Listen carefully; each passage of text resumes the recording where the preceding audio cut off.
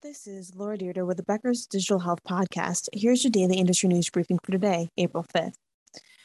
We are going to talk about some of the digital health startup landscape as well as the cybersecurity warning from the FBI.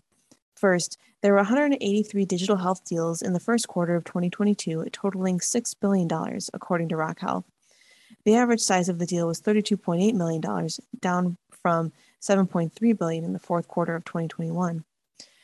The five digital health startups that raised the most money in Mega Series D Plus funding deals for the first quarter of 2022 are first, Tiger Connect at $300 million, second, Lyra at $235 million, third, Alto Pharmacy at $200 million, four, Omeda Health at $192 million, and five, Row at $150 million.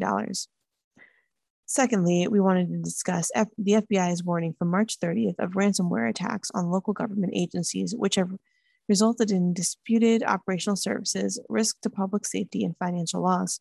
According to the report, ransomware incidents against local governments resulted in disruption to public and health services, emergency and safety operations, and the compromise of personal data. The FBI is urging local government agencies to take the following steps.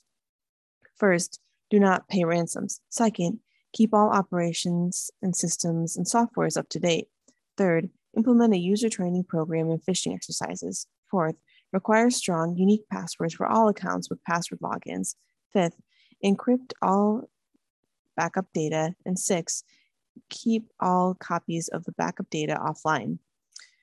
The investigate all abnormal activity.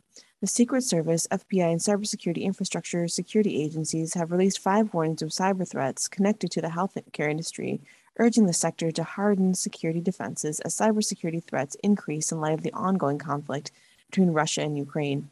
If you would like the latest in health and technology news delivered to your inbox every day, subscribe to the Becker's Health IT and CIO newsletter through our website at www.beckershospitalreview.com.